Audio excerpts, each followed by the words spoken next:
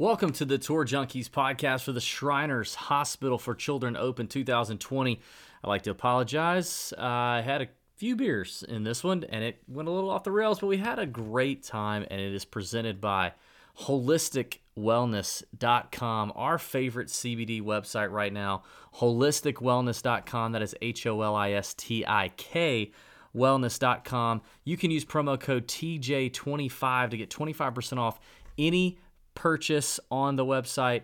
We've been using it. They've got all these awesome sub-brands of naturally made water-soluble CBD that you literally take out a stick of CBD, pop it open, pour it into any beverage, water, coffee, anything you got, pour it in there, stir it with the same stick, hot or cold, doesn't matter, and the water-soluble solution quickly starts working within just, minutes, half an hour or so.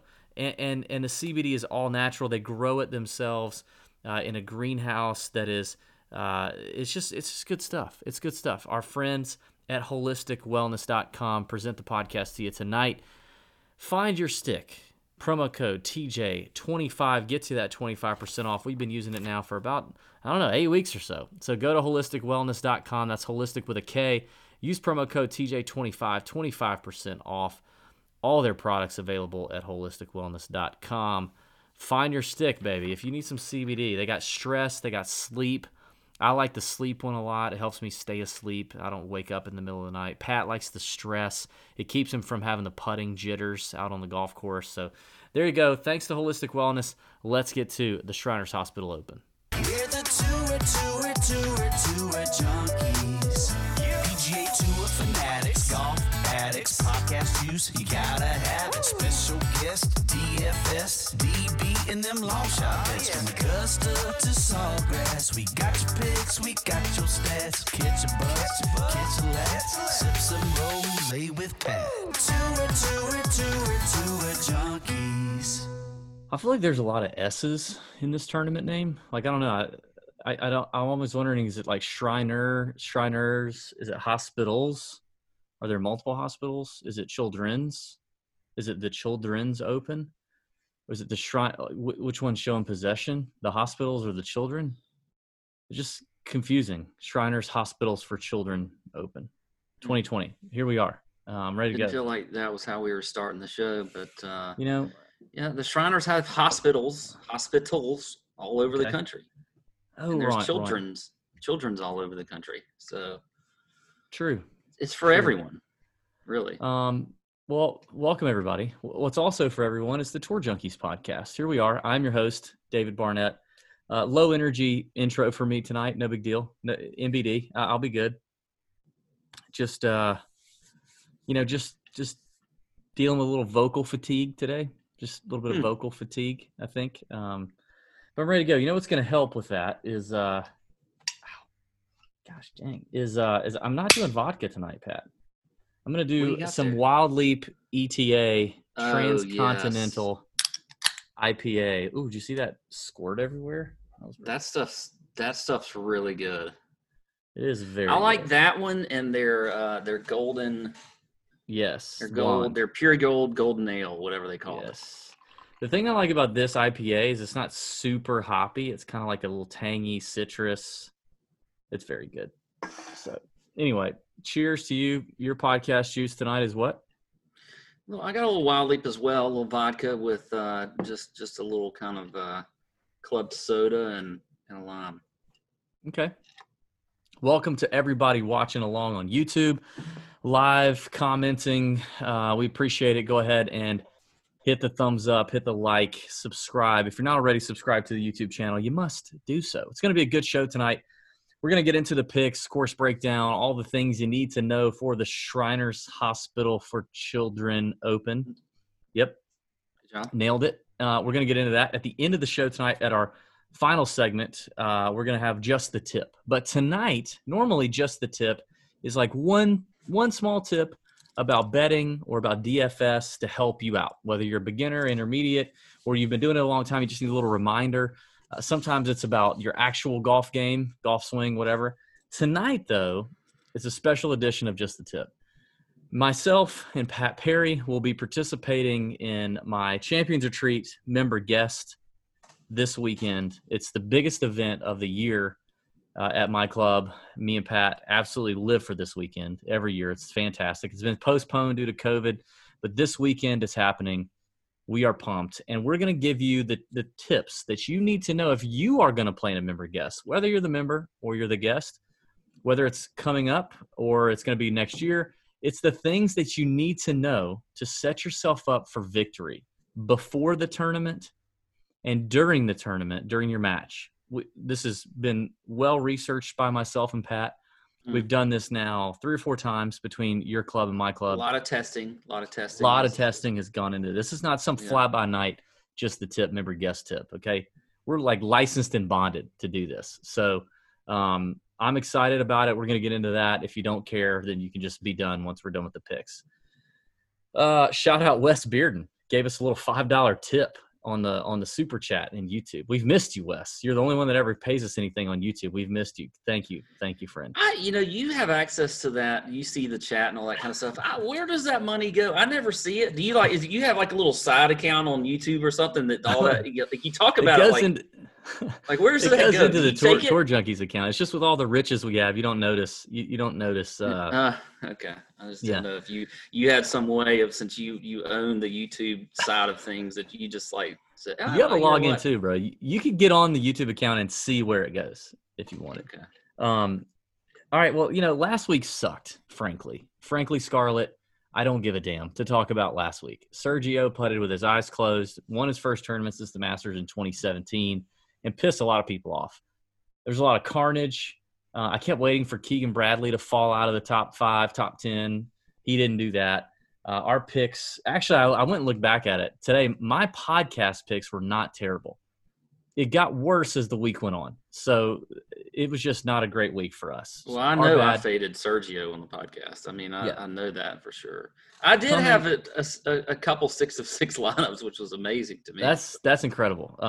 Coming off the big week before where we hit Hudson Swafford, first round leader, and outright, it was whatever. It was a big letdown week. We're moving on. Peter Malnati pissed me off. I don't know if it pissed anybody else off, but frankly, like, Peter Malnati can kiss it. You know what I mean? Like, first of all, he's tied for the lead, and he's just dad shaming the piss out of everybody. He's over there frolicking around on a picnic blanket with his wife and kid for an hour, waiting on Sergio to finish to see if he's going to get in a playoff.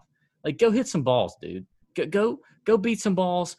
Go sweat it out somewhere. Don't dad shame all of us. Like, my wife's watching that like, oh my gosh, look at him. His only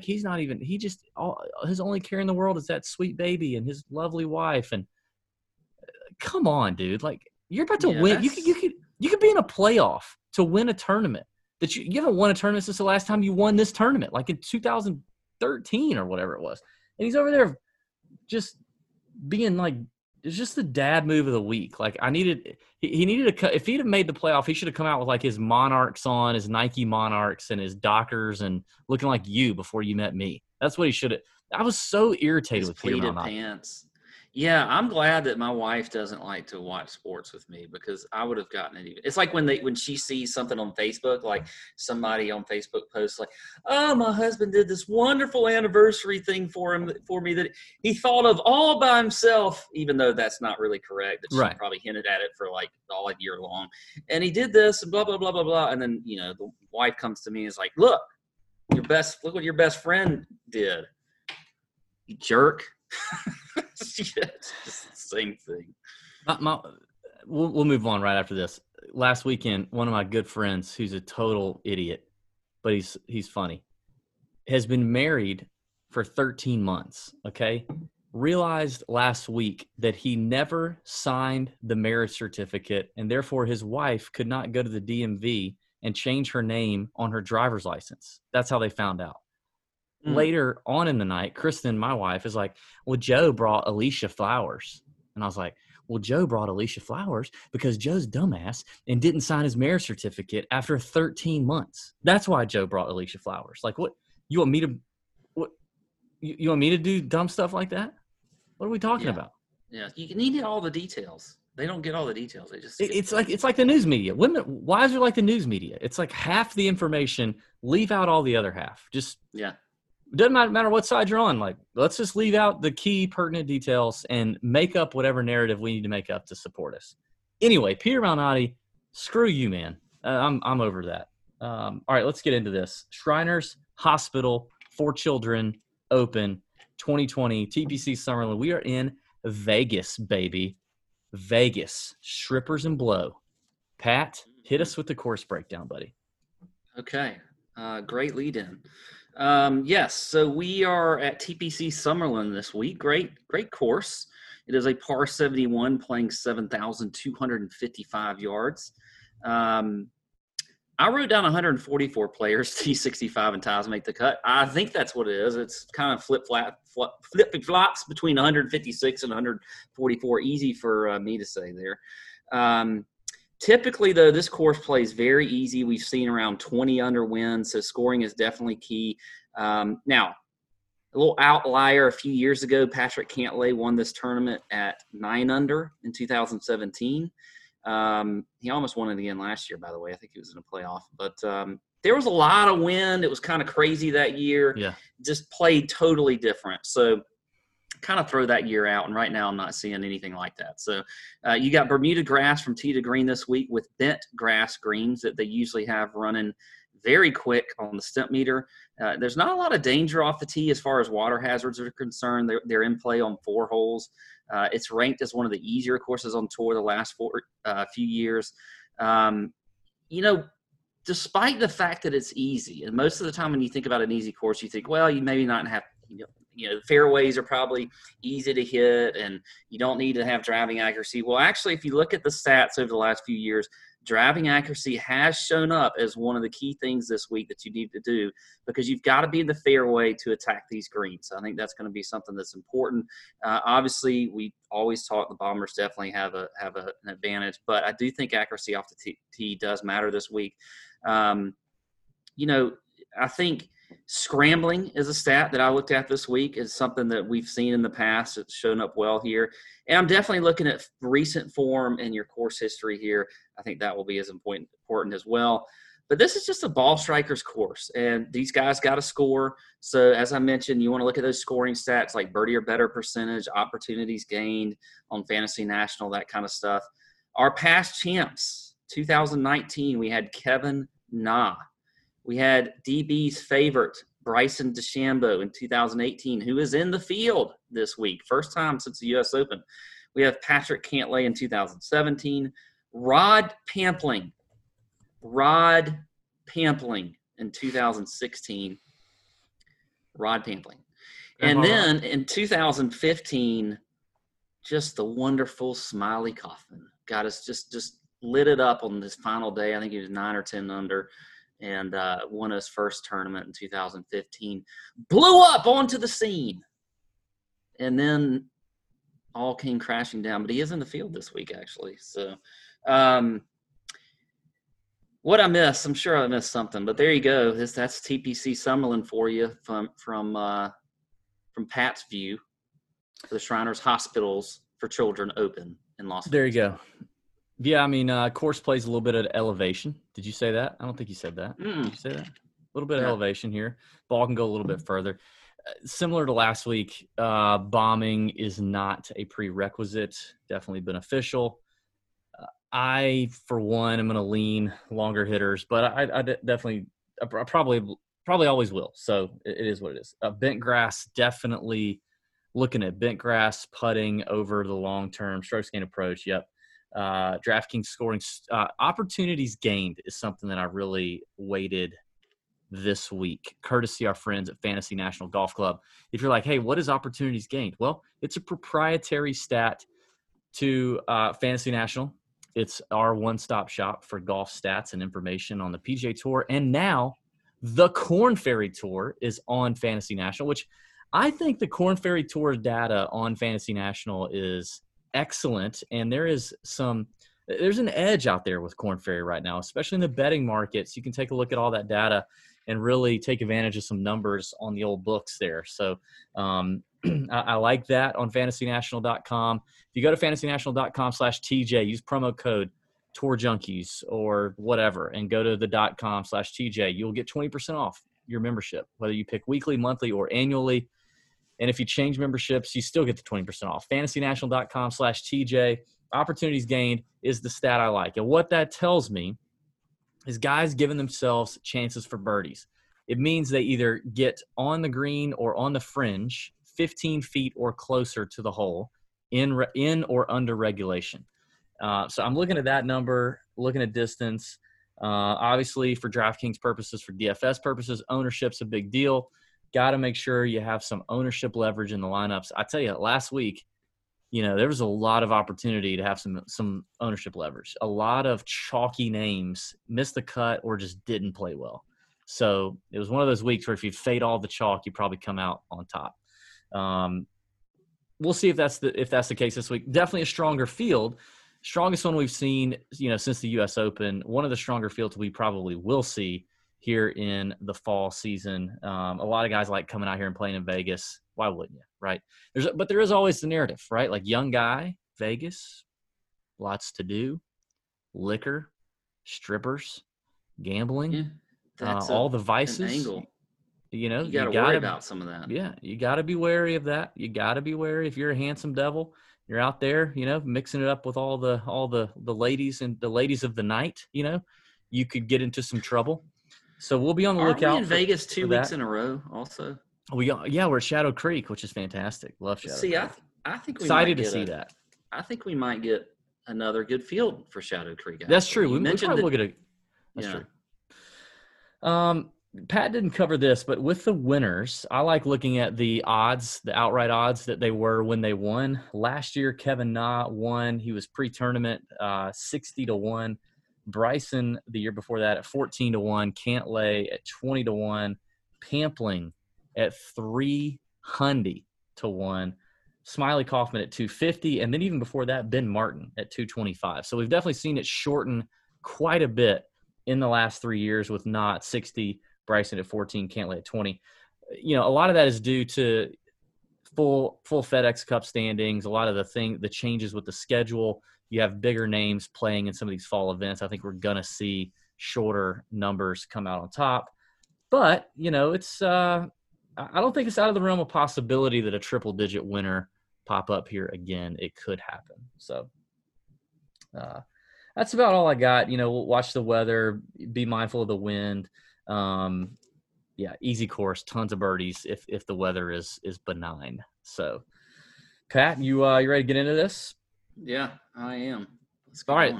Let's start at the top, 9K and above. We're going to give you 3 GPP plays or tournament plays. If you're playing on DFS, we're going to give you a cash game lock.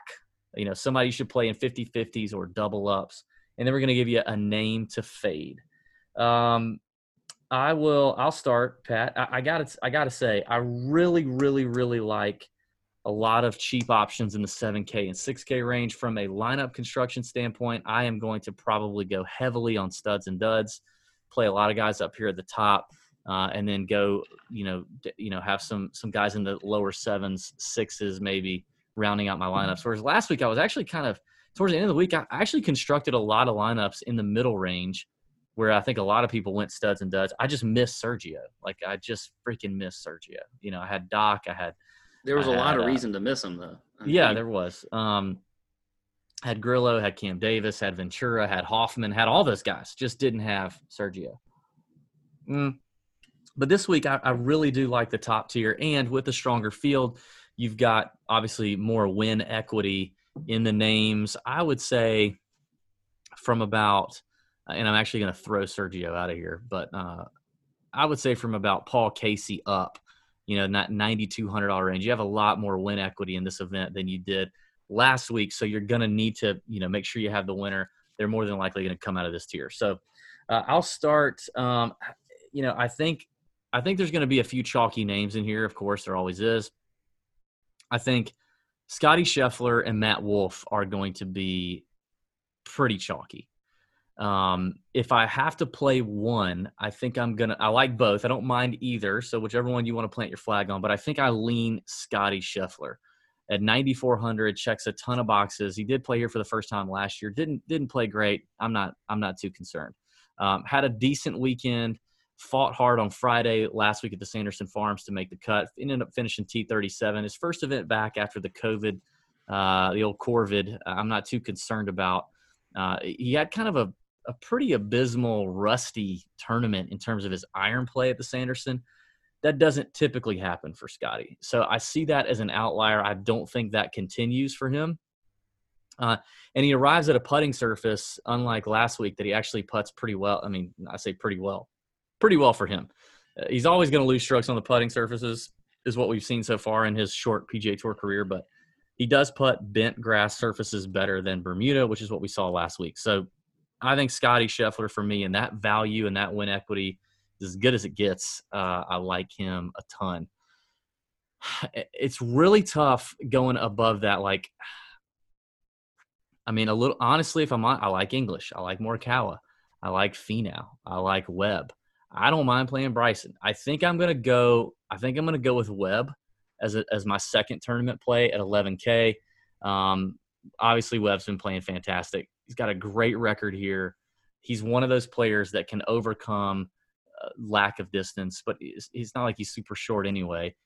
He gains strokes putting on every putting surface. He's better on Bermuda, but here at Bent, it's not like he's terrible. He's checking all the boxes that I mentioned earlier in terms of stats. I'm going to play Webb at 11,000. I think he has a chance to go a little bit under-owned, sandwiched in between people playing Bryson and Cantlay. My third tournament play in this range is so hard. I think it's between Morikawa and English, and I think I'll lean English from the putting standpoint. I love him here on bent grass greens. He loves bent grass greens. He's got a solid record here at the Shriners. I do think if you look at Data Golf tends to they predict which golf tournaments, which golf courses tend to lean more into course history being a thing. And this is one of those courses where course history tends to matter a little bit. So I'm going to go with Harris English instead of Morikawa here. Checks the box in greens and regulation, hitting fairways, opportunities gained, hits that box, strokes gained approach, kind of middle of the field. We last saw him at the U.S. Open finishing fourth, whereas we saw Morikawa missing the cut. So I just think from a floor standpoint, English I like a little bit more. And then my cash play is Scotty Scheffler. I think he's a lock at that price. Scotty Scheffler for cash is a lock. My fade is going to be the guy who's won this tournament and had two runner-ups, and that's Patrick Cantlay. At 10,400, I am going to plant my flag, a bold flag, on fading Patrick Cantlay. It's tough, right? I think he's going to be pretty popular at only 10-4. You could make a case for him being up there with Webb, or maybe even price more than Webb, given the tremendous record here. DraftKings does tend to weigh course history pretty good, but he's not. If you look over the last 24 rounds, he's 48th in the field in approach, strokes gained approach, 90th in fairways gained, and 95th in opportunities gained over the last 24 rounds, which includes really only one decent finish, and that's a 12 at the BMW. And he putted the eyes out of it. He gained 3 strokes. He lost 5 on approach that week. So I just think, we haven't seen a great Patrick Cantlay. U.S. Open 43rd, Northern Trust miscut, PGA 43rd, WGC 35th. Like, it hasn't been fantastic. He hasn't been top 10 in it. So I think I'm going to take my chances. I think he'll be popular. I'm going to fade what I think is going to be chalky Cantlay. That's my 9K range. Yeah, I do think he is going to be very chalky. I don't have him as a fade, but I mean, I get it. That's a bold call with a first and 2 seconds here, and almost 2 wins here. But for a guy that doesn't have a ton of wins on tour, it's pretty good. But okay, I'll start at the top. I like Webb and GPPs. I know I'm going to be eating a little bit of a chalk there, but I am perfectly fine with him for all the reasons that you mentioned. I mean, the guy's he's in good form, top 10 at the U.S. Open, checks all the boxes here. I think he makes for a great play. And I'm with you as well as far as strategy this week. I think you can definitely have a little bit more of a studs and duds type approach, especially in tournaments. So I will play Webb Simpson. I am on Colin Morikawa in GPPs at 9,800. I like him this week. Don't hate it. Look, I mean, the guy's just a stud. He played here last year, finished 42nd. We know he makes a ton of cuts, and that's not great for him, obviously. And you don't want a 42nd from him this week with his price. But I mean, he's 13th in ball striking, 23rd in approach. He's 3rd in the field in driving accuracy, 14th off the tee, 25th in that opportunities gained stat you mentioned. He checks the box in birdie or better percentage. So I think across the board, this is really a course that Morikawa could play well on and could easily win on. So I like him in GPPs, and I also like him as my cash play at 9,800. So I will play him in cash as well. Okay. You mentioned Matthew Wolff. I am on him in GPPs, and maybe that's going to be chalky. I kind of didn't think he would be as chalky as maybe you think he is. I mean, I know he's in good form and all that kind of stuff, and he does check a lot of boxes. But there's so many guys in here that you really are going to have to kind of choose from that I just wonder, what that looks like. Hideki's right there. I can't. Oh, people will be way more on I cannot Wolff believe than you Hideki. did not mention Hideki. I thought for sure, the listeners thought for sure you were going to mention Hideki, but you didn't. Listen, do it. I don't pick I pick my spots with Hideki. I'm not constantly on Hideki. People think that I'm not. But I will say over the last few weeks since the restart, it's paid off. So quit your pissing and moaning. Yeah. Okay. I don't hate Hideki here. I really don't. For me, the fade this week is Jason Day. I'm not sure. You love Jason Day. Yeah, and I do love it. Like scrambling wise, that he definitely checks the box. Bent grass putting, he's like in the top 10 in the field. But outside of that, everything else isn't really all that great when you look at Jason Day. I mean, he's 81st in ball striking, 93rd in strokes gained approach, 103rd in the field in driving accuracy, 70th in opportunities gained. So I just don't know about paying $9,500 for Day. It's probably a decent price. It's probably what he should be priced. But I'm going to fade him this week. I'm not a fan. And so, I love playing some Jason Day, but he will be a fade for me this week. So GPPs, Webb, Morikawa, and Matthew Wolff. Cash, Morikawa. Fade will be Jason Day. Yeah, and I don't mind that fade either. I think above, like from Sung Jae up, really the only two players that I just don't feel great about at all, or that I think are the easiest two to make a case to fade would be Cantlay and Day. So I think we nailed that in terms of what I was thinking anyway. And I think that probably means that from Sung Jae, Paul Casey, Sergio, Fowler, those are going to be your lower owned plays in this range. So, maybe we dig deep into those by Wednesday night or so and see if there's some reasons to make a case. And there probably are. Like these guys are all really good. So it is what it is. You just got to plant your flag. I do think that with those big names from Sung Jae up, you're not going to have anybody who's like 28% owned or 30% owned. We had that last week. We had and I think maybe the week before, you had like 4 guys who were eating up 22, 24%, plus ownership. So I don't think that's going to be the case here, which means, feel free to plant your flag on a couple of the names up here and then get your leverage somewhere else. So I think that's very doable. Let's get into the 8K range. This is a really straightforward range for me, actually. Normally, it's a tough decision for me. But I actually came to I came to these decisions very quickly. For me, in terms of tournament plays, I'm going to give you 2 tournament or GPP plays, a cash play, and a fade. I'm getting back on Louis Oosthuizen. He withdrew a couple of weeks ago. I hated that. But I want to play him. He's playing so well right now. His form is very, very strong right now. I love the way Louis playing. He's checking all the boxes. Give me Louis. And he's never super chalky at all. But he's got winning upside. I don't know. And he's playing great. So give me Louis. He checks a lot of boxes. I'll take it. And then give me Joaquin Niemann. Joaquin Niemann is a guy that I don't normally play for tournaments, but I could see Joaquin being like sub 10% here in the 8K range. And I think he gives you some win equity. He gives you some top 10 equity. In his PGA Tour career, his best putting surface is bent grass. Does have a top 10 here and a miscut, whatever. Checks the box in approach, screens and regulation, distance. And I think I think it's a good value for Joaquin. And I think he's playing very confident too. I mean, third at Olympia Fields for the BMW, made it to the Tour Championship, didn't play well at East Lake. Then he goes to the U.S. Open, finishes 23rd there. Now, he did gain a butt ton of strokes putting at the U.S. Open, which scares me a little bit. But I still think this is a good spot for Joaquin Niemann. He's taken advantage of the fall swing before. I think this is a nice spot for him, and I think he's going to give you some tournament leverage for sure. And you know who my cash play is. There's no doubt who my cash play is. I will ride Cameron Davis all the way. Yeah. Last week I was all over him. I said there were like 3 names that I might consider over him. Well, he finished better than all 3 of those names. Had him as an outright. He was tied for the lead going into Sunday. Totally crapped the bet on Sunday.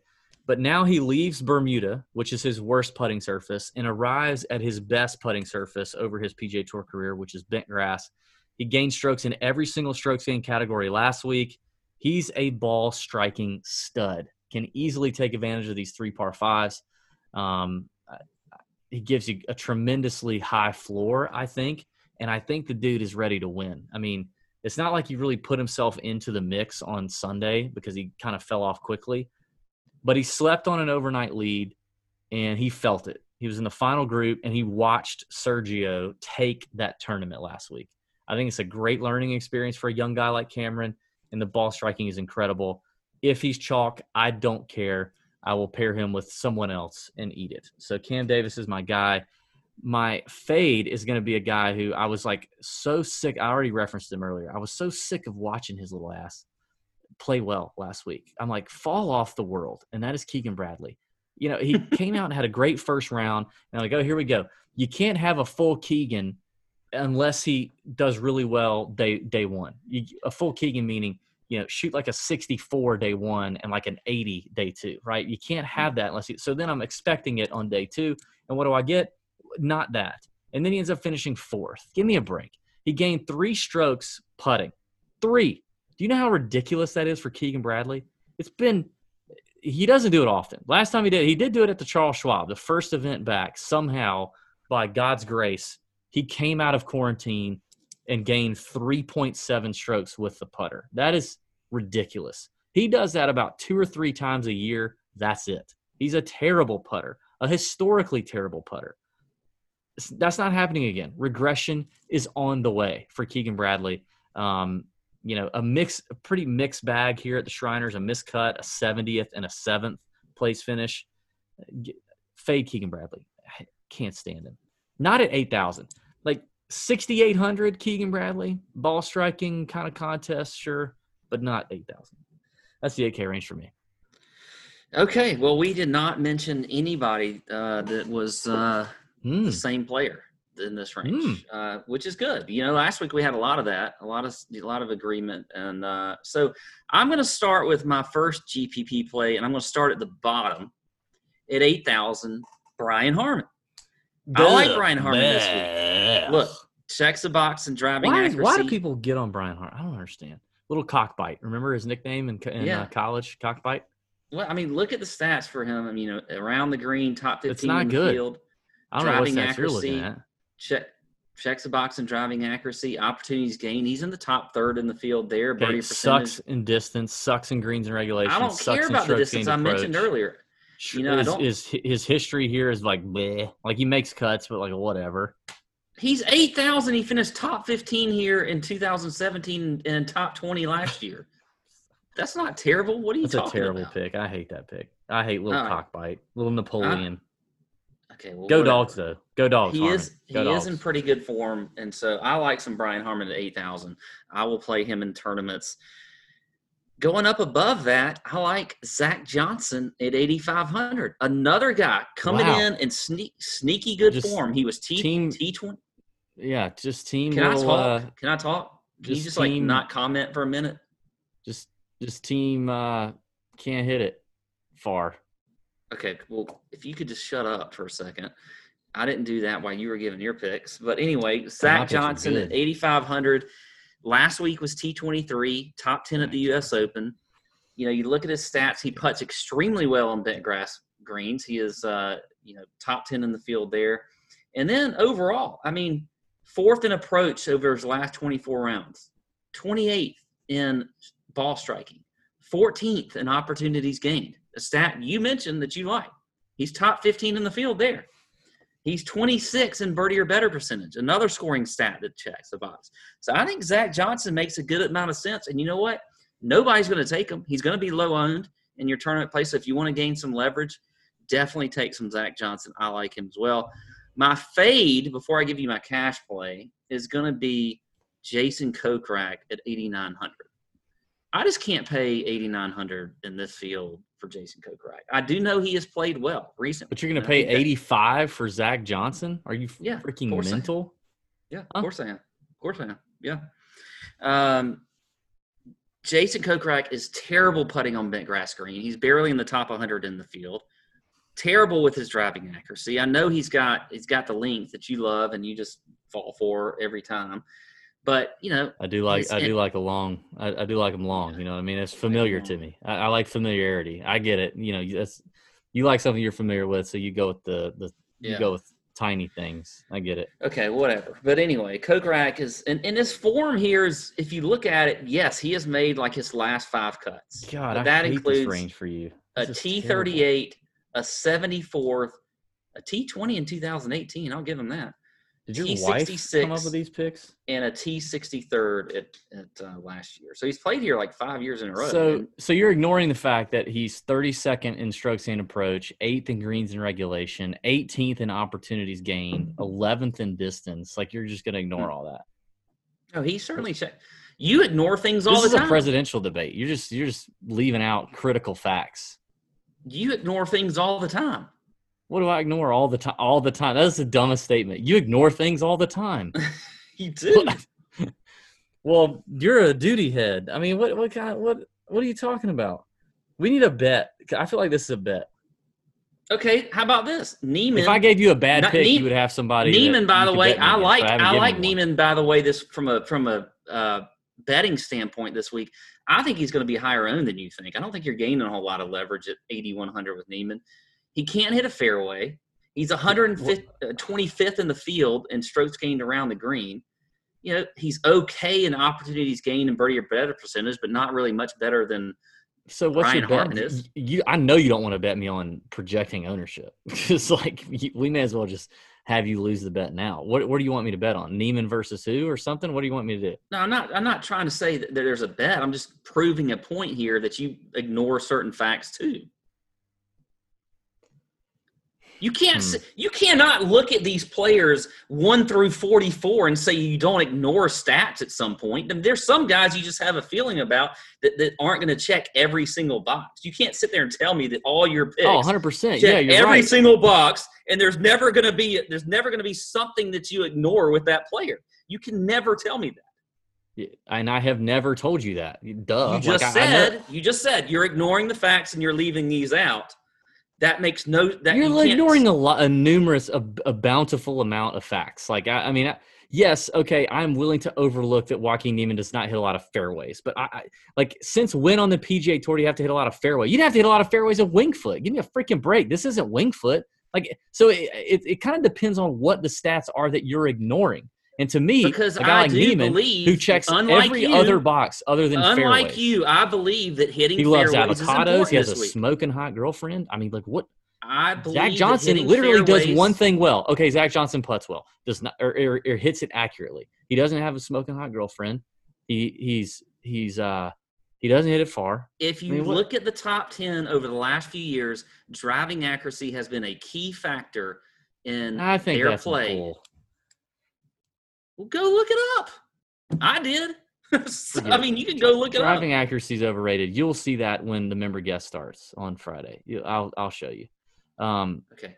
There is something to be said for being accurate off the tee. When you are hitting the ball out of the fairway onto the green, you have a better chance of attacking a hole and doing the things like having good opportunities gained stats, having good scoring stats, which you're going to have this week, than you do when you're hitting out of the rough. That's just there. That's science.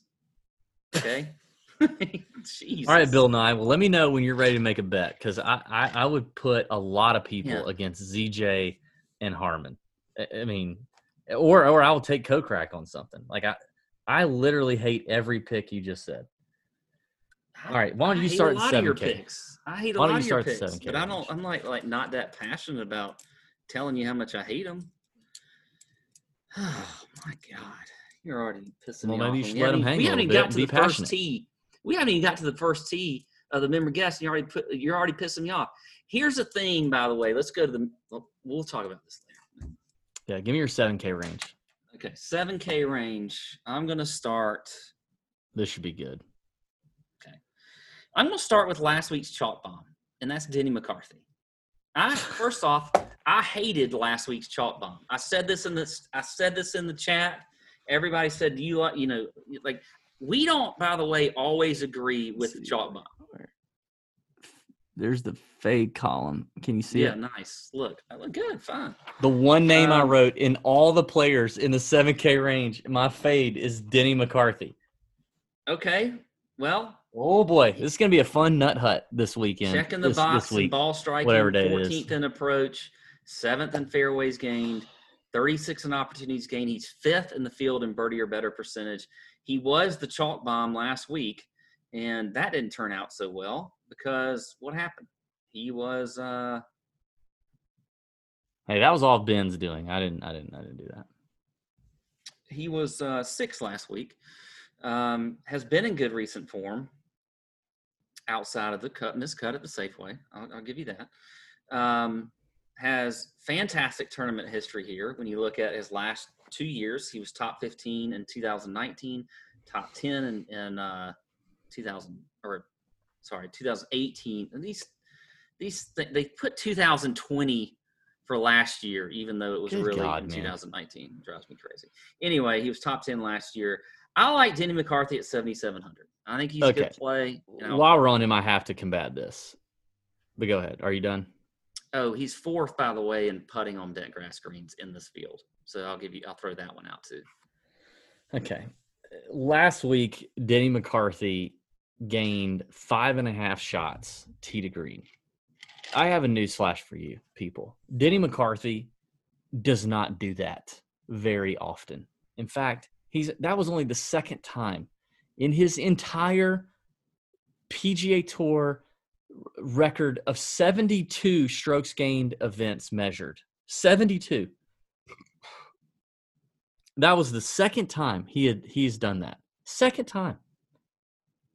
Does that sound repeatable to anyone? Does that sound like, oh, Denny McCarthy gained 5.5 strokes on his way to his T6th finish? Does that sound like it's something that he's going to do again? No. Nay, I would argue. Nay. Pat brings up his 9th place finish last year at the Shriners. Well, guess what he did last year on the way to that 9th place finish? He gained 9 shots putting. Now, Denny McCarthy is a fantastic putter. He's a good putter. I just pointed out he's 4th in the field in putting. Very good putter. You did point that out. Very good putter. 9 shots is even for little Denny is quite the feat. I feel like Ben was getting into something last week, but Denny kept the train on the tracks, kept doing his thing. Now he enters a much stronger field. His price, $7,700, isn't terrible. I'll give you that. Like, it's not awful. I'd rather have him over Brian Harmon, honestly. But I think he's a bold fade. You can tell on this show I'm planting my flag with some bold fades. Patrick Cantlay, your course horse, Keegan Bradley coming off a T4, and now Denny McCarthy coming off a 9th place finish. I think he's a bold fade in this range. I don't see gaining 5.5 strokes continuing to happen.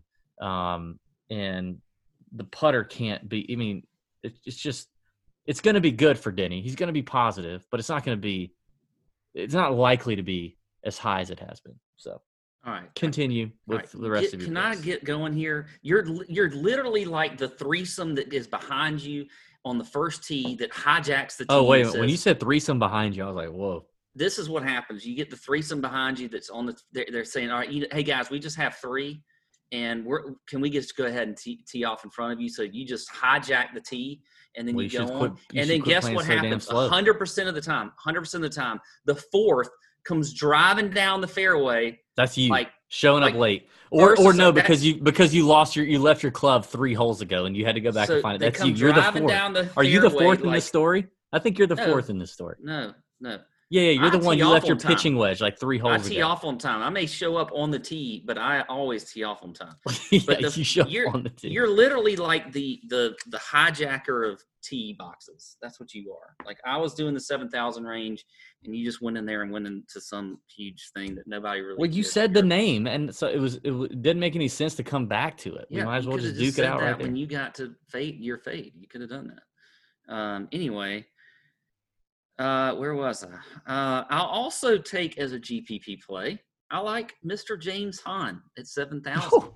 Another guy who's in some pretty decent form when you look at it over the last couple weeks. I mean, the guy has he's not a name that you just sit there and love to play, but his last 2 tournaments at the Safeway and at Punta Cana, he's finished top 10 in both of those events.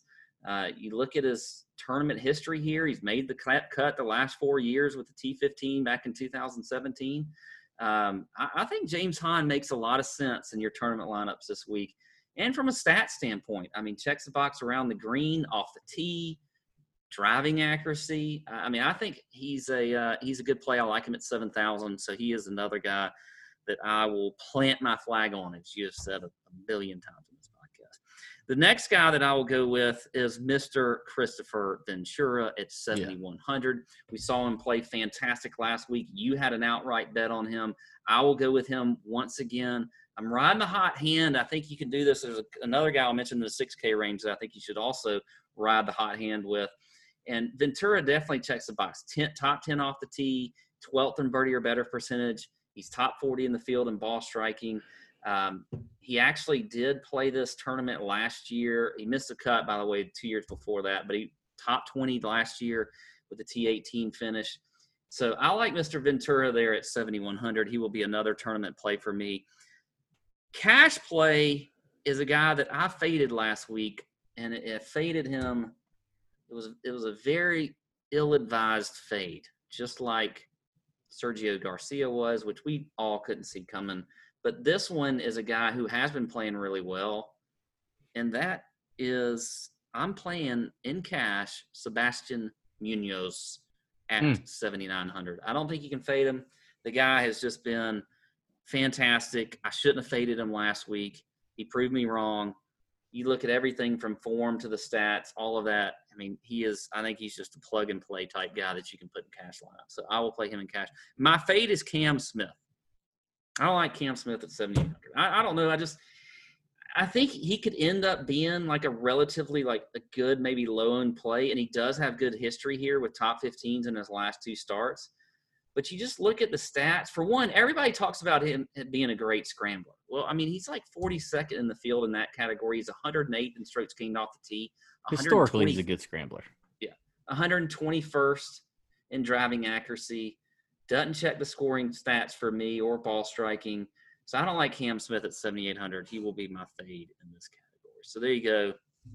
Rip all you want. You did Denny McCarthy. Okay. We found a little bit. While you do that, I got to get a quick refill. All right, we found a little bit of the same thing, mojo going on. I actually had Hahn and Ventura as potential names. I did kind of like Ventura. I definitely like Ventura is going to be chalk. He's going to be 12 to 15% owned. It's $7,100. That's super cheap for him. I even honestly think you could play him in cash. This is crazy. Like last year, before the season started, I thought Ventura was going to have the rookie year that like a Scotty Scheffler had, and he just didn't. He did not have it. But I guess, he's a late bloomer, right? He's a late bloomer. Pubes came in, one summer after most of the guys for Ventura, and here he is. He's playing well. He's getting some momentum. Going into Sunday this past week, I had Davis tied for the lead written up in the betting card at 50 or 60 to 1. Had Hoffman like 3 shots back at 70 to 1, and Ventura 2 shots back at 75 to 1. They all 3 crapped the bed. I think you learn a little bit, and I love the value of Ventura at 7,100. Hard to pass that up. So I'll try to give you a few names. Now, the first one I'm going to give you, I think, is also going to be pretty popular, but $7,000 is too good, too cheap to pass up on Luke List. The inconsistency in the recent form, I don't like, okay? He shouldn't have missed a cut last week. He sucked with his irons. Normally, he does not. Even despite the poor 2 rounds last week, over the last 24, he's 37th in this field in approach, 12th in greens and regulation, 7th in opportunities gained. He's one of the longest hitters in this field. And he's got a pretty decent record here at the Shriners with no missed cuts and 3 top 20s. I think Luke List at 7K is a tremendous value. And although maybe a little popular, I think he's still worth a play. Now, I think I'm going to give you a little bit of ownership leverage on this next guy, and I'm probably going to have to sell you on him. And that is Adam Hadwin, 7,100. Now, he's a short knocker I'm getting behind, but he's only $7,100. So I get a lot of salary relief, and he's going to be super low owned. Great putter, good on bent. In his last 4 attempts at the Shriners, a T4, a 27th, a miscut, and a 10th. Now, you may look at his recent form and go, ugh, recent form is not that great. All right, well, let's take a look at the golf courses that we're talking about. Here are his recent results. U.S. Open, Winged Foot, remember it? Tough. 54th. BMW, Olympia Fields, remember it? Freaking tough. T40. Northern Trust, that's a FedEx Cup event. Incredible field. He missed a cut. Oh, well.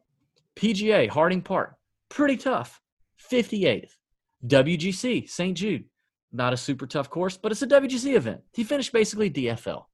But listen, he's playing tough events, and his finishes aren't great. And I think that's throwing a lot of people off. And I also think it's making the stats look pretty weak for him. He doesn't check a lot of boxes. He's a fairway finding, putting Canadian. Okay.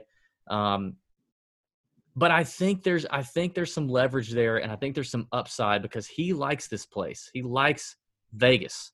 He's a family man. He's like freaking Peter Malnati, but the Canadian version. So he's not going to be out running around, getting hitched to some hoe that he met on the street by accident and then forgetting it the next day. And he's standing on like number 4 and remembers he just got married the night before. He's not going to be doing all that. You're not going to have that. So I think that's a benefit. So I'm going to go Hadwin. Luke List. Yeah, and then I'm going to go back to the well.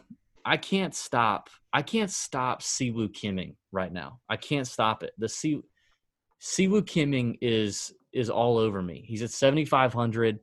People continue to not really play him that much, but he continues to make cuts, grind it out, give you some winning upside if he could ever put it all together, for crying out loud.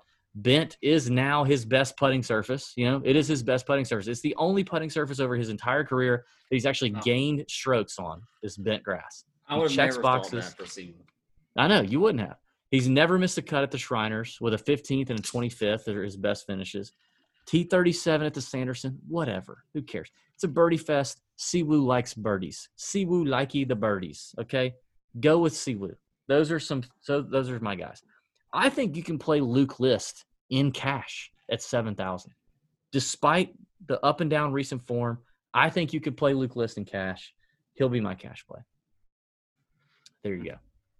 That was an incredible job by me, if I do say so myself. Can you give me a quick rundown on what you just picked? I actually very much agreed with you on Ventura, and also like James Hahn, had him written down. But officially, my tournament plays were List, Adam Hadwin, and Siwoo Kim. List and cash. McCarthy is my fade. Okay. Why don't you go in the 6K, and I'm gonna go get another beer because I'm about to get my throat's feeling better because I'm drinking these Wild Leap ETAs, and I need another one. Okay. Okay, Pumpkin.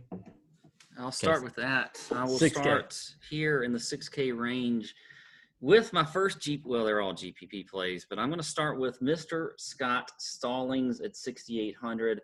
I like him a lot this week. You look at the stats here. He is 33rd in the field in ball striking, 11th in strokes gained approach. He's 19th in opportunities gained. He's 20th in birdie or better percentage. So I think Stallings is a good guy that offers you a ton of upside, who actually could even win. Like, he could be the type guy that comes out of nowhere I believe he is. I wrote it down. He's 150 to 1 on PointsBet.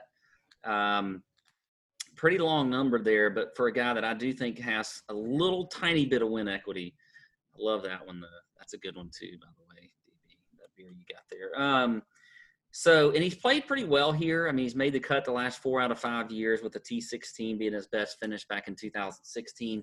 So Scott Stallings at 6,800. I like him this week.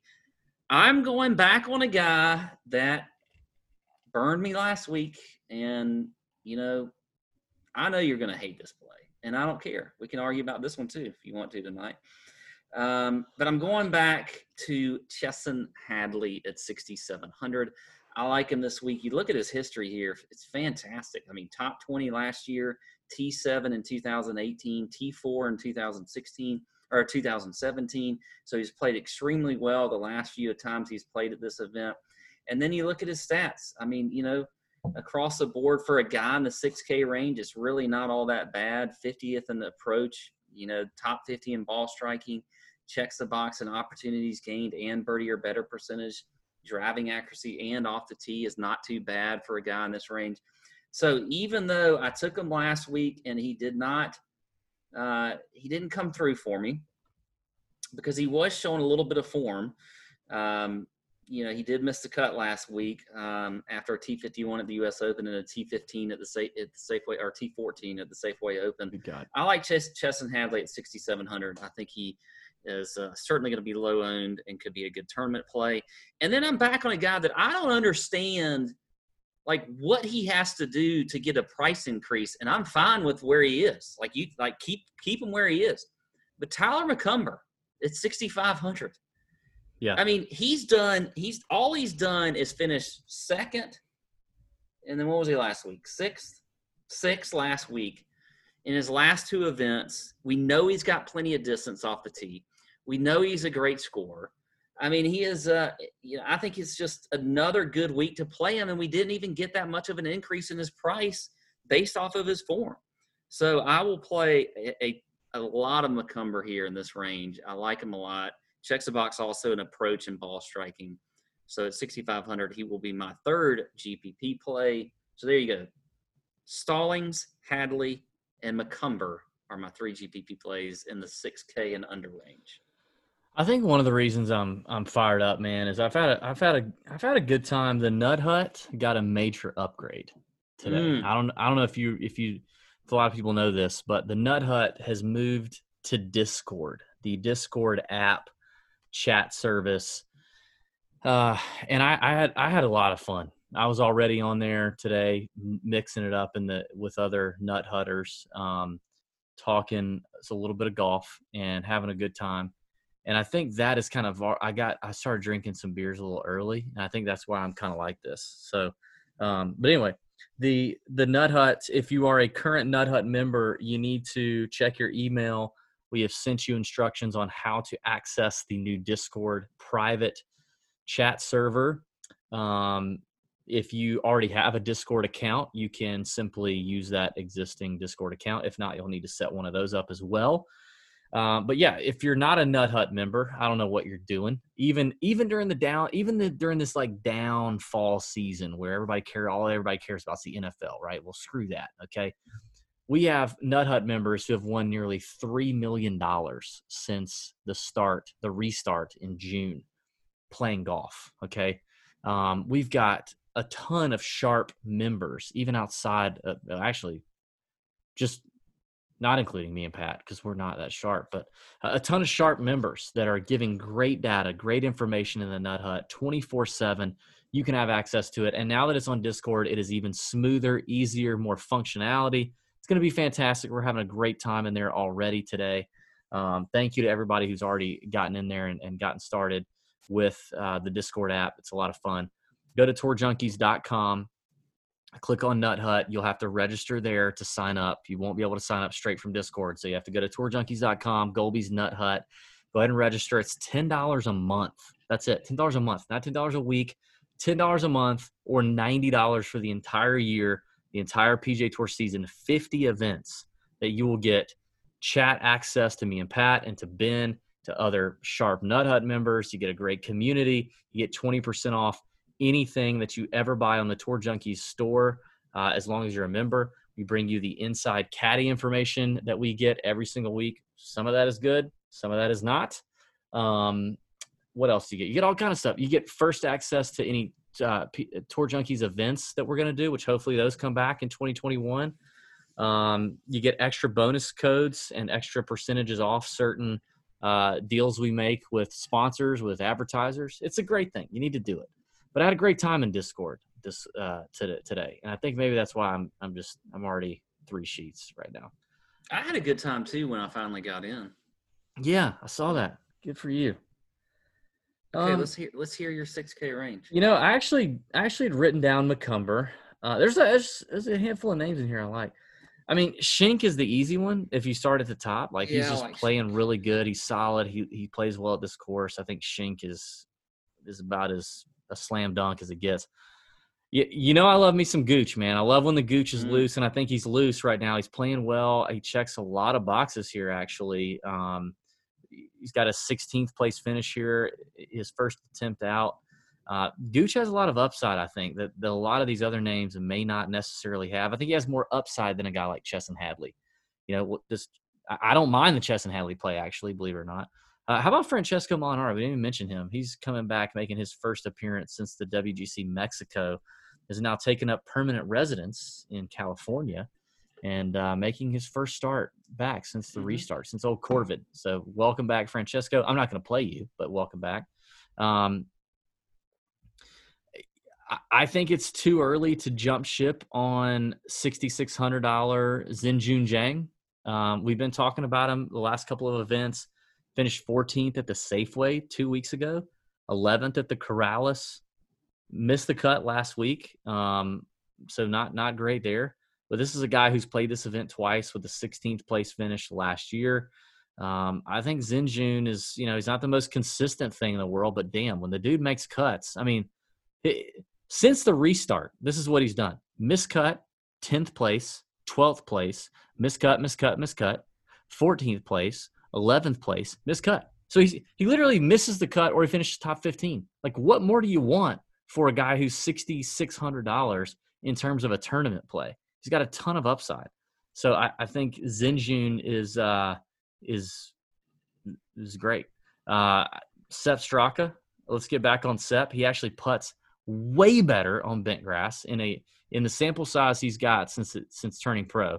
His freaking bent grass numbers are light years better than Bermuda and Poa. And we know he's a good ball striker. He bombs it.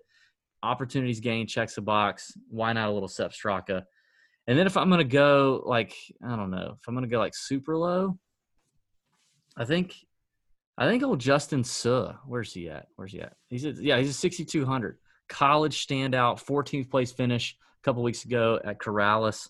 I think Justin Suh may be the cheapest play I'd go. So there you have it, Pat. Boy, I am feeling a lot of good right conversation there, and that and disagreement and agreement in the Shriners. It's okay. I'm okay with that. It's fun.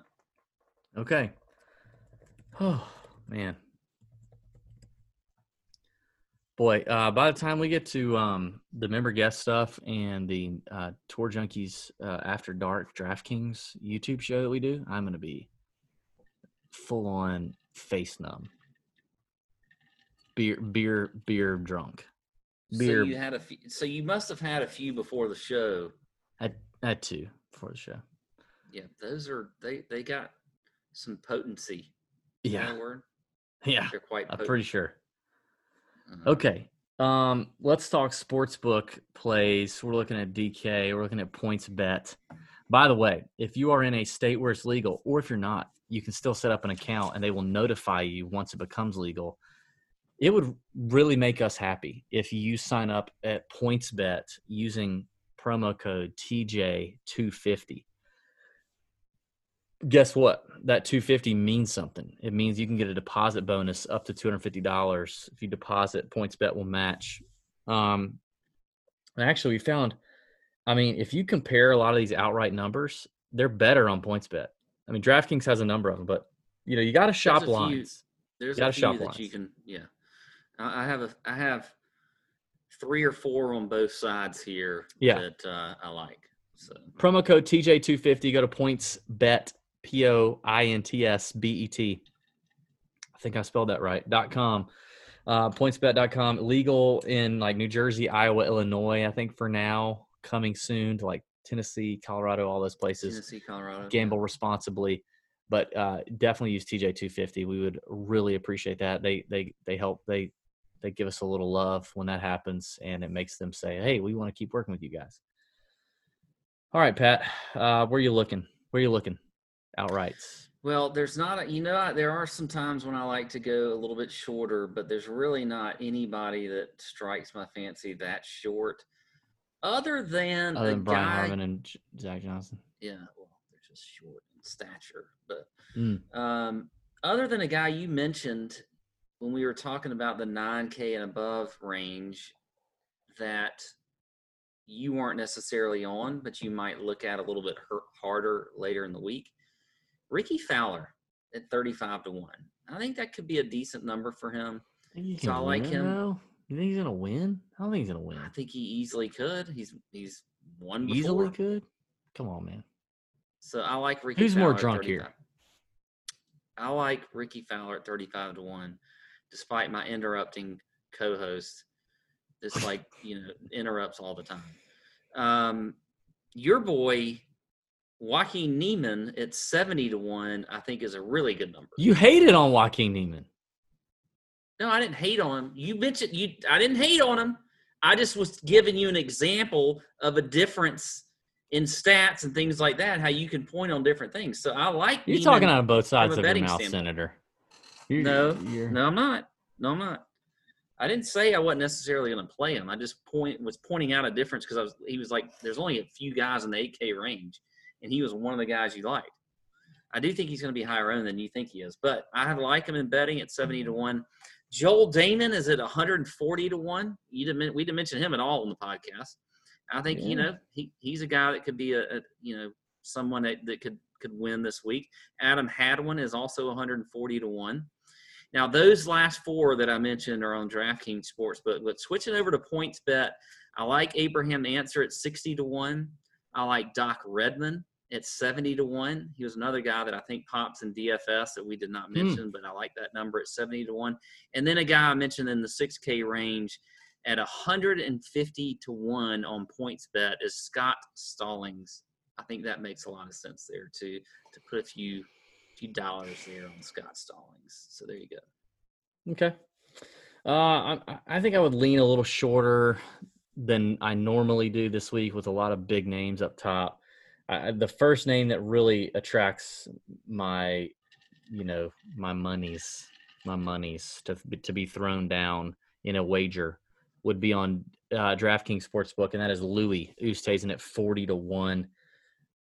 A slightly better number than PointsBet. Love Louis. Talked about him on the DFS side. In incredible form, winning upside, checks all the stat boxes. Love Louis.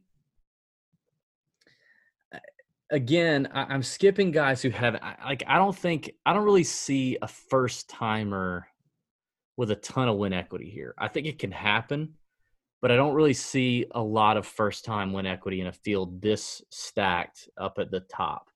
So while I'm tempted to go like Cam Davis, 66 to 1, because I freaking love Cam Davis, and I may still, I would rather an 80 to 1 Siwoo Kim. Longer number, probably a much lower floor than Cam Davis, but the ceiling of winning for a guy like Siwoo, who won the Players Championship and has won a couple of PGA Tour events, 80 to 1. I like the number. A guy I did not mention in terms of DFS, but like Siwoo is a multiple winner on the PGA Tour, is Brendan Steele. He's 100 to 1. By the way, Siwoo was on PointsBet at 80 to 1, better number. Brendan Steele, better number on PointsBet as well at 100 to 1. Can take advantage of the par fives, plenty long. Hate his freaking golf swing. If I got a bet on Brendan Steele and he's in it come Sunday, I'm going to inject myself with some sort of sleeping medication just to let me go to sleep so I can wake up and then someone can tell me whether Brendan Steele won or did not. But either way, I don't have to look at his golf swing. However, I think he could do it here.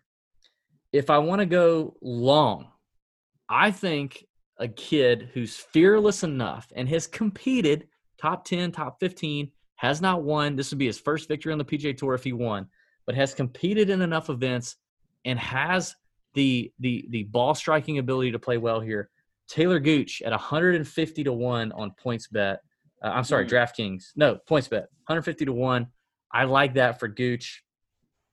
And then a guy I mentioned in the DFS section that either misses the cut or literally finishes T14 or better and has done so in stronger fields than this is Xinjun Zhang, who is at 200 to 1 on DraftKings. That's a big number for a guy who has a bunch of top 15s on the tour. Again, albeit a bunch of miscuts, but Xinjun Zhang 200 to 1, I'll take it. I've got some top 10s and top 20s that I also think are interesting. Do you have any of those? I don't. Go ahead with those. You don't. Okay. Top 10, two guys at 14 to 1, and I like both of these a lot. Tringali and Sepp Straka, both at 14 to 1. Both good ball strikers. Straka loves bent grass greens, putts best on bent grass. That's what he's proven over his little over a year PGA Tour career. 12 to 1 for a top 10. Joel Damon, who you mentioned in the outrights, Taylor Gooch, who I already mentioned, and Adam Hadwin, who I talked about on the DFS side. 12 to 1 for top 10s on those three. And then a few top 20 bets, if I'm looking at, double-digit numbers here that I like. Justin Suh, who I mentioned in the DFS section, college standout, great ball striker, hits it plenty long, great pedigree. A top 20 is feasible, I think, for him at 11 to 1. Nick Watney at 10 to 1. He's a Vegas guy, very familiar with this golf course. Can pop up and have a top 20 easily here. He's at 10 to 1. And then a guy who's been playing pretty well here recently in the last few weeks, another PGA Tour winner, just hasn't won in a long time, 10 to 1, Sean O'Haire. I think he's an interesting 10 to 1 O'Haire for top 20. Yeah. Wow. Okay. Cheers. All right. Check out DB's Big Balls betting card. Comes out on Tuesday afternoon with kind of my first thoughts. And then by Wednesday, it's finalized. I basically tell you if all you had was $50 and you wanted to bet on golf, here's how I would spend that $50. We're 25 units up on the year through 4 events. Doing pretty good. Just hit Hudson Swafford at 150 to 1 2 weeks ago.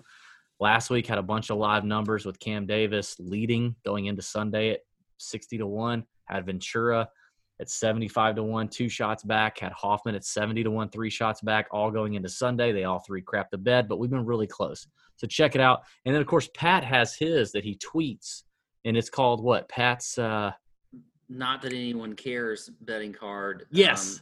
That one comes out randomly. We don't know when. We don't have a schedule for it, but yeah, it may not come out. We're now 2 weeks in a row. We have not hit a bet. We came very close with Tyler McCumber. Just 2 weeks, though. 2 weeks. That's okay. Yeah, just 2 weeks. We came close. Well, actually, no, we have hit a bet. Oh, you hit Hudson Swafford. We hit the first round leader. Yeah, we hit that. And then we almost hit McCumber at 225 to 1, but it was either way. You were going to hit Hudson Swafford. I was going to hit that one. So, it hasn't been a bad start for Pat's Not That Anyone Cares betting card. So you just got to look out whether it's going to be on Twitter. It could be on Instagram. It could be in the Nut Hut chat. It could be anywhere. We could mail it to you. Yeah. You never know. Like, you got to be careful. Pat could literally write it out and lick a envelope and send it to you in the mail. You got to be on the lookout for the Pat's Not That Anyone Cares betting card. All right. That's it for Sportsbook Picks tonight. Let's get into the final segment of the night, everyone. This is just the tip. In just the tip, we typically give you a tip on golf, like real golf, or like on how to improve as a golfer, or a small tip that you need to know for playing DFS or betting on golf. Tonight, we're not doing that.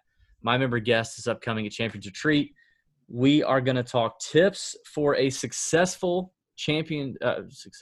member guest event. So if you're planning a member guest or some kind of team event with your partner, getting ready to go into the battlefield. You know what I mean? The battlefield of golf at a country club somewhere, which is not an actual battlefield.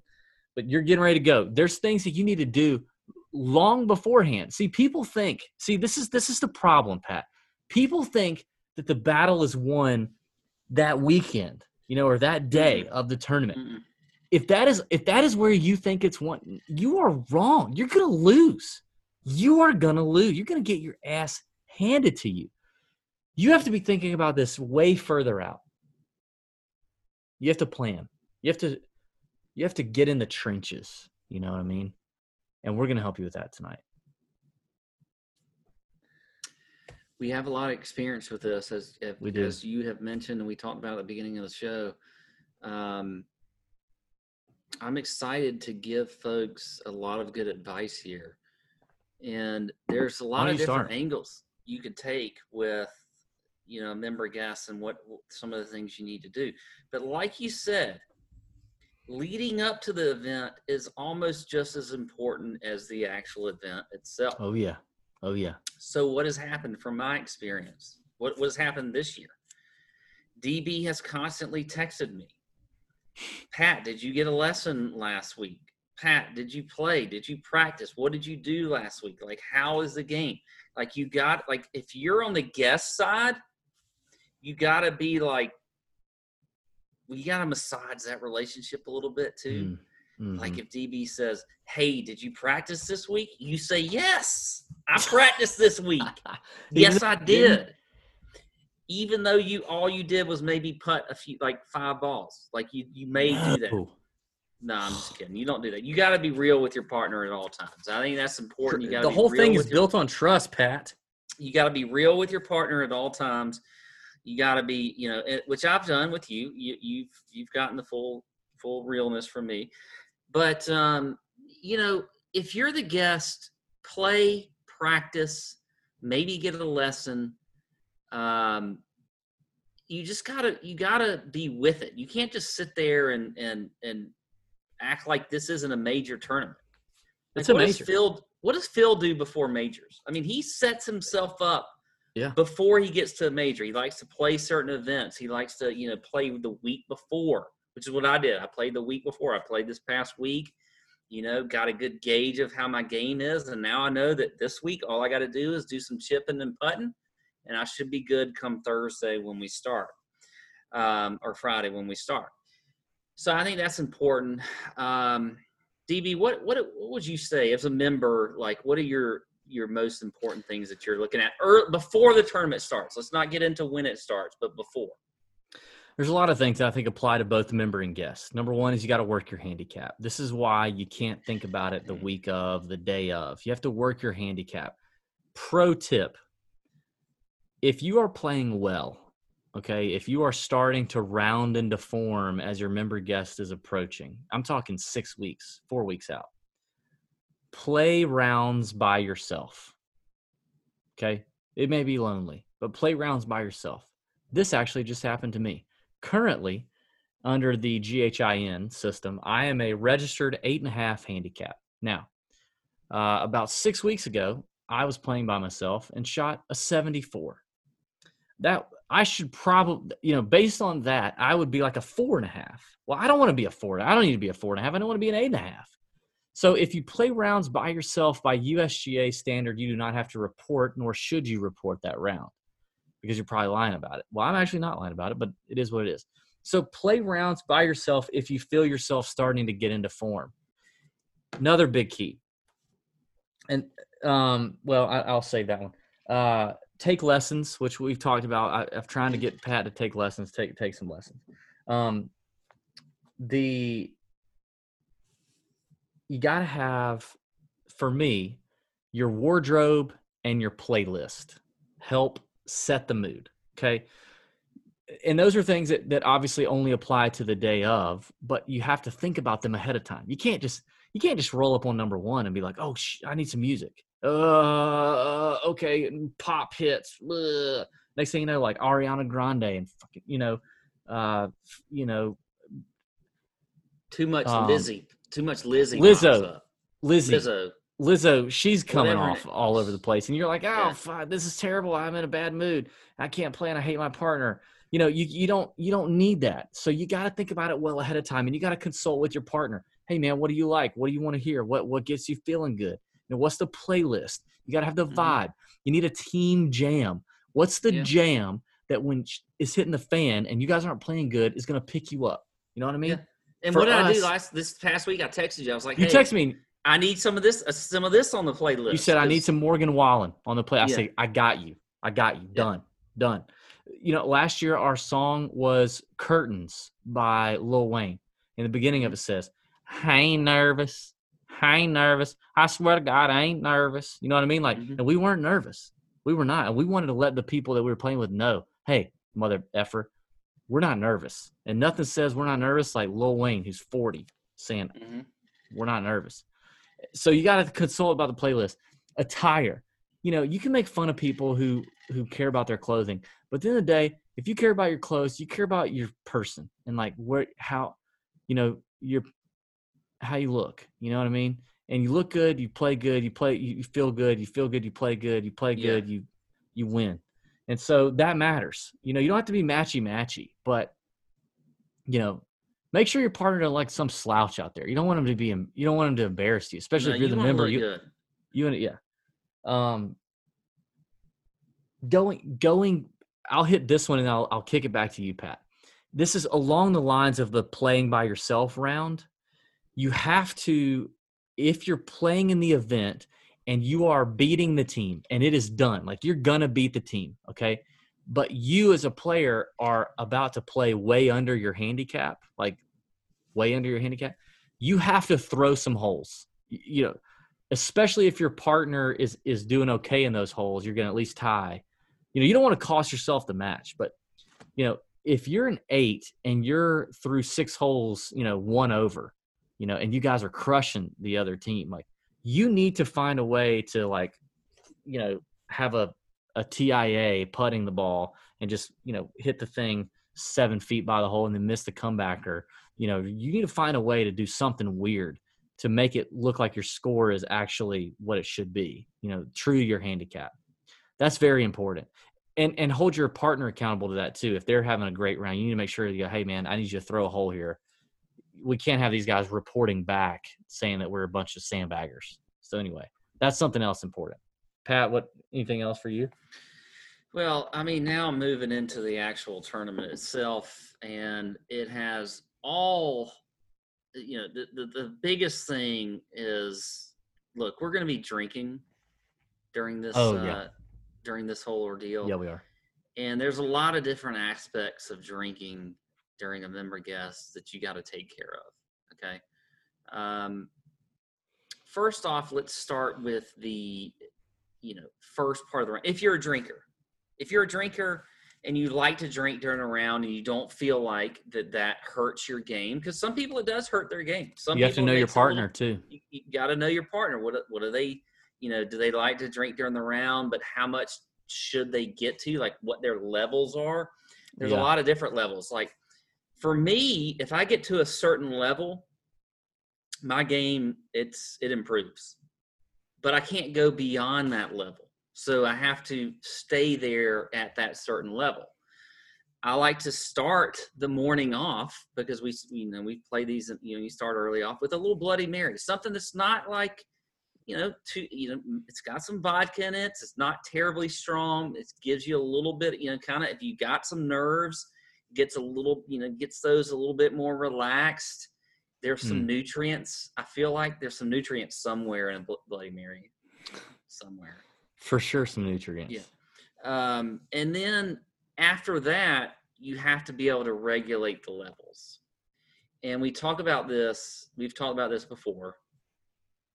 The TT to beer ratio has to be in line. So very important. You got to stay hydrated. If you're drinking beers during the day, during your round, I mean, you may be drinking a lot of beers, but you got to have some TTing going on as well with some waters mixed in. Don't just overload with the beers, and then all of a sudden you hit the TT range, but you're not like rehydrating with some waters. Like you got to mix those waters in there with the beer and then that keeps your levels right. Because that's how you keep your level right, is the water. That's kind of like the most important ingredient in that level area. That's important for me. DB has learned over the years for me, like, how to really like regulate that. Yeah. He knows also that I don't drink liquor on the golf course. I don't take fireball shots and do that kind of stuff. Like, that's not for me. I've learned that that's not for me. That takes you overboard. That takes you past the levels where you want to be for good play. So if you're just going to have some beers, you need to mix in some waters in there. You need to be TTing, and your partner needs to make sure that you're doing the TT and all that kind of stuff. I think that's important as well. But I do like the Bloody Mary start. Just one. You don't need to go overboard. You don't need two to start. If you don't like Bloody Marys, I think the alternative is a nice little mimosa. Now, you may not like that. You may think that's not manly. But look, a little champagne and orange juice to start the day is not a bad. It's not. I'd rather a bad have a screwdriver. I'd rather have some vodka or a screwdriver. I like that too. As I mentioned, though, I try not to get too much into the liquor during my round. But that's later. That's for later in the day, later in the evening for me. But I think levels, alcohol, that kind of stuff is very important during the entirety of a member guest, and you and I have gotten that down fairly good. We're good not had an episode yet where I have like totally gone overboard. Right. Which is now weird. Afterwards, we've had that. Yeah, afterwards we definitely had that. I'm not one. I play worse if I get buzzed or drunk. Like I have to have no more than 2 beers a 9 and no liquor. And in the mornings, I don't need a Bloody Mary. I need a coffee to just work everything through, because the last thing I want is like the nervous, it's on the course. I don't need that. So I don't need a bloody. I need coffee, and then that's it. So you got to know your partner. You got to be able to step in there and go, hey man, don't take the fireball shot. Let's keep focused here. And I think the last thing you do is when you get up on the first tee, you need to self-deprecate. You got to self-deprecate to the people you're playing against. You got to, right off the first tee, you need to be the first one to it. Don't let them, if you wait, they will do it to you. That's the thing. If you wait, they will do it to you. And as soon as they do it to you, you're mind banged and you're done. You have to be the first one to be like, what's up, guys? How's it going? Yep, I'm Dave. Introduce yourself. You don't know them, whatever. You just got to be like, I hope you guys are having fun. I mean, we've played like absolute crap. We can't hit a fair. We're awful. Like this guy's a crap show. He's drinking too much liquor. We're done. Like, you guys are going to smoke this. Are you cool if you guys are up by a lot, are you cool if we just kind of just chill and take it real casual? You got to self-deprecate right off the bat, because what that does is it transfers all the pressure to them, because they get in the cart, after the first tee shot, and they're like, these guys are trash. They can't.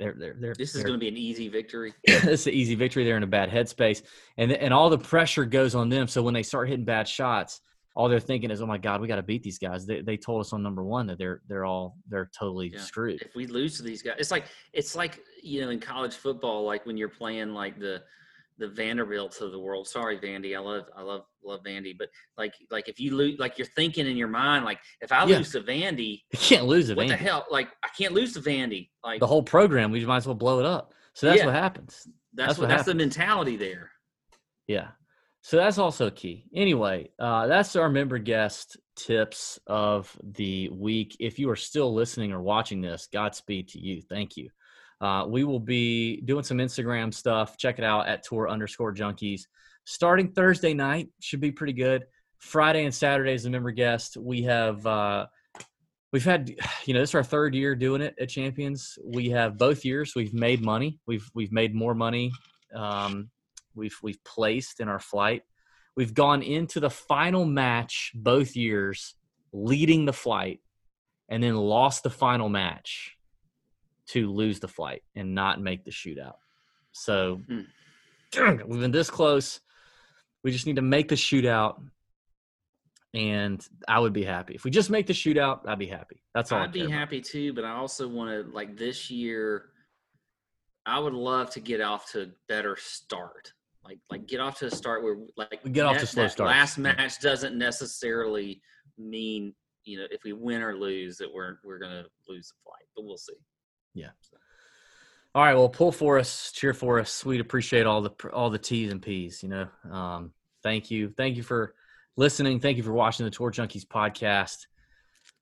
Whew, it's been a rough one. May your screens be green for the Shriners Hospital for Children Open 2020. See ya.